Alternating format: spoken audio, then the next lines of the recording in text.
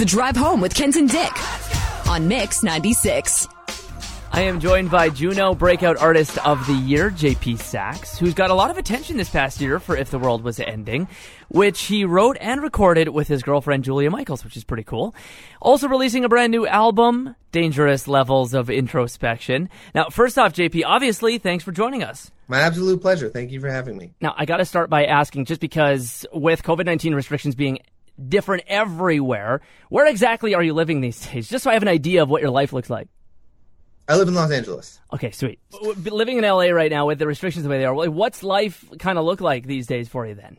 The last 4 days have been unique because we're in the release of my debut album week. Yeah. So I've been doing things that don't feel normal. But if we were to rewind 3 months, I am probably still kicking it in my living room playing bananagrams and watching Jeopardy. Yeah, exactly. Love it. Now, of course, If the World Was Ending, huge hit over the last little while. Sometimes I have to remind myself that it came out before COVID-19 because it just feels like it was the perfect song for the time that we were going through. Yeah, it happened. That was an accident. We wrote it in July of 2019. So we did not know our song about the hypothetical catastrophe, making all your reasons not to talk to the people you love seem like bad reasons, would then become significantly more real when we were no longer in a hypothetical catastrophe. Yeah, these days I'm listening to it, I'm going like, yeah, no, I get that. That makes sense. Yeah, I remember feeling that just a few months ago. So what like really excites you about If the World Was Ending? What makes this song for you? Oh, I could answer that question so many different ways. The first two that come to mind are I got to share it with someone I love. Yeah. Having the first major success of my career be beside Julia was an incredible blessing, both in that joy is always a little bit bigger when you get to share it, and two, because I think I would have crumbled without the support of my very brilliant, experienced girlfriend in our field. And two, I am so grateful that the first song in my career that made this kind of impact was a song that I love, in a song that is exactly the kind of music I want to make. Because if the song that had popped off was not the kind of music that I was interested in making, I would be in a confusing spot right now. Yeah, it's really nice that other people like what you like as well, so that you can actually keep on making it. Kenton, one of the most meaningful realizations I made as a creative was that if I'm aiming for someone else's taste, I'm going to lose. Mm-hmm. But if I can aim for my own taste and get it right, I just need to remember that I'm basic and my taste is basic. And if I can make myself love my own music, other people are going to love it too. Because my favorite musicians are Beyonce and Coldplay and John Mayer, people who are extremely famous. So I don't need to be trying to make anyone else love it. If I can make myself love it, I just have to trust other people are going to agree. Yeah, that is not a bad place to be at all. Now, kind of from the outside, it looks like you came out of nowhere and are this giant success out of nowhere. But I think it was like Lionel Messi or something who said it took him 17 years to become an overnight success. So what was that journey for you? What was the time leading up to this? Well, I mean, I moved to Los Angeles when I was 19. So I have been working on this for a while. Yeah. But the truth is, it took me a long time to know what it meant to be myself in a song. I mean, it took me a long time to figure out what it meant to be myself, period. And then it took me, first it was like figure out what it means to be myself, then figure out what it means to be okay with myself. That was a long process. Still in process on that one. And then figure out what it means to be myself in a song. That took a long time, but exactly as long as it should have taken. I would not have made it happen any faster because I've loved every era of my life up to this point. And now I get to arrive at talking to people like you who get to ask me questions about my album, which is the coolest thing because I spent a long time making music that no one cared about at all. So the fact that now, I get to, on my album release day, be talking to people about it and sharing is quite a trip. And yes, Lionel Messi is right in his interpretation of an overnight success. Yeah, exactly. And any music teachers you want to shout out that helped you along the way?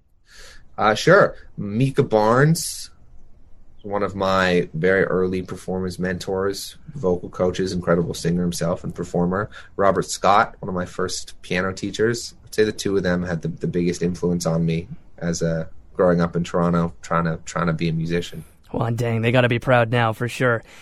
Is this what you always wanted to be? Obviously, I mean, you would have done music as a young person, but was this kind of always the goal, was pop star? No. It went baseball player, Okay. basketball player, astronaut, activist, musician. I was not nearly athletic enough to be a athlete, not nearly academically intelligent enough to be an astronaut. I barely graduated high school. I really think I probably wouldn't have graduated high school if it wasn't for a generous grade 12 math teacher who gave me a 51 on a final exam because he was like, he doesn't need to know this. I'm not going to fail him and keep him from graduating because he's clearly not even going to college. Didn't get into any colleges. I told my parents I was taking a gap year to move to Los Angeles. So I think it was like 3 or 4 years they still kind of held on to, he's in his 4th gap year. So now I think now the realization that I've just pursued music has sunk in. Yeah. Now that you're into your 9th gap year, they can be relaxed knowing you're a success. I think this year has had a calming effect on any remaining feelings they had that choosing music was going to ruin my life. Yeah, of course. Now, just famously, as you mentioned, dating Julia Michaels, who is incredible and has a stunning career already. And obviously, of course, on If the World Was Ending. Now, we could get into the start of your relationship, which I think is fascinating as well, basically writing this song, which is pretty neat. But what's it like being in a relationship that's under a microscope? Because that's got to be odd. It is a self-administered microscope, Sure, so yeah. it's not as challenging as you may think. We get to point the microscope wherever we want. So y'all know what we want you to know. Are you ever tempted to be like, oh yeah, Julia, yeah, no, we had a huge fight yesterday, just to, throw people off? It's actually never happened. Oh, well, that makes it easy then. 2 years in, we've yet to have a huge fight in 2 years. Well, then we're waiting for the big one then. I appreciate your optimism, Kenton. We've lived together through the entire pandemic and we've yet to have a huge fight. I guess we're due. Either you're due or you just kind of like made it. We should set a follow-up date for this interview just Sure. to see how long we can make it without a huge fight. Outside of music, any hobbies? And what gets you out of bed? I'm extremely competitive at silly games. Okay. Like, I will crush you at Bananagrams. I love board games. I love boba. I love Jeopardy. I love bowling. Anything dorky, really, I mess with. All right. Well, if you're ever in the area, then we can get a game of like lawn darts or something dumb, and then we can get competitive on that. That sounds really fun. But you have to know, I'm only competitive in the things that don't matter. In my career, I'm not competitive at all. I am rooting for you. I want all of us to win. We all have our own thing to say, and I think it's all valid. And I'm just not competitive in my art at all. I think competition is an unhealthy part of the creative process. But if we're playing like Ticket to Ride or something, or Monopoly, I am vicious. I love it. I love it.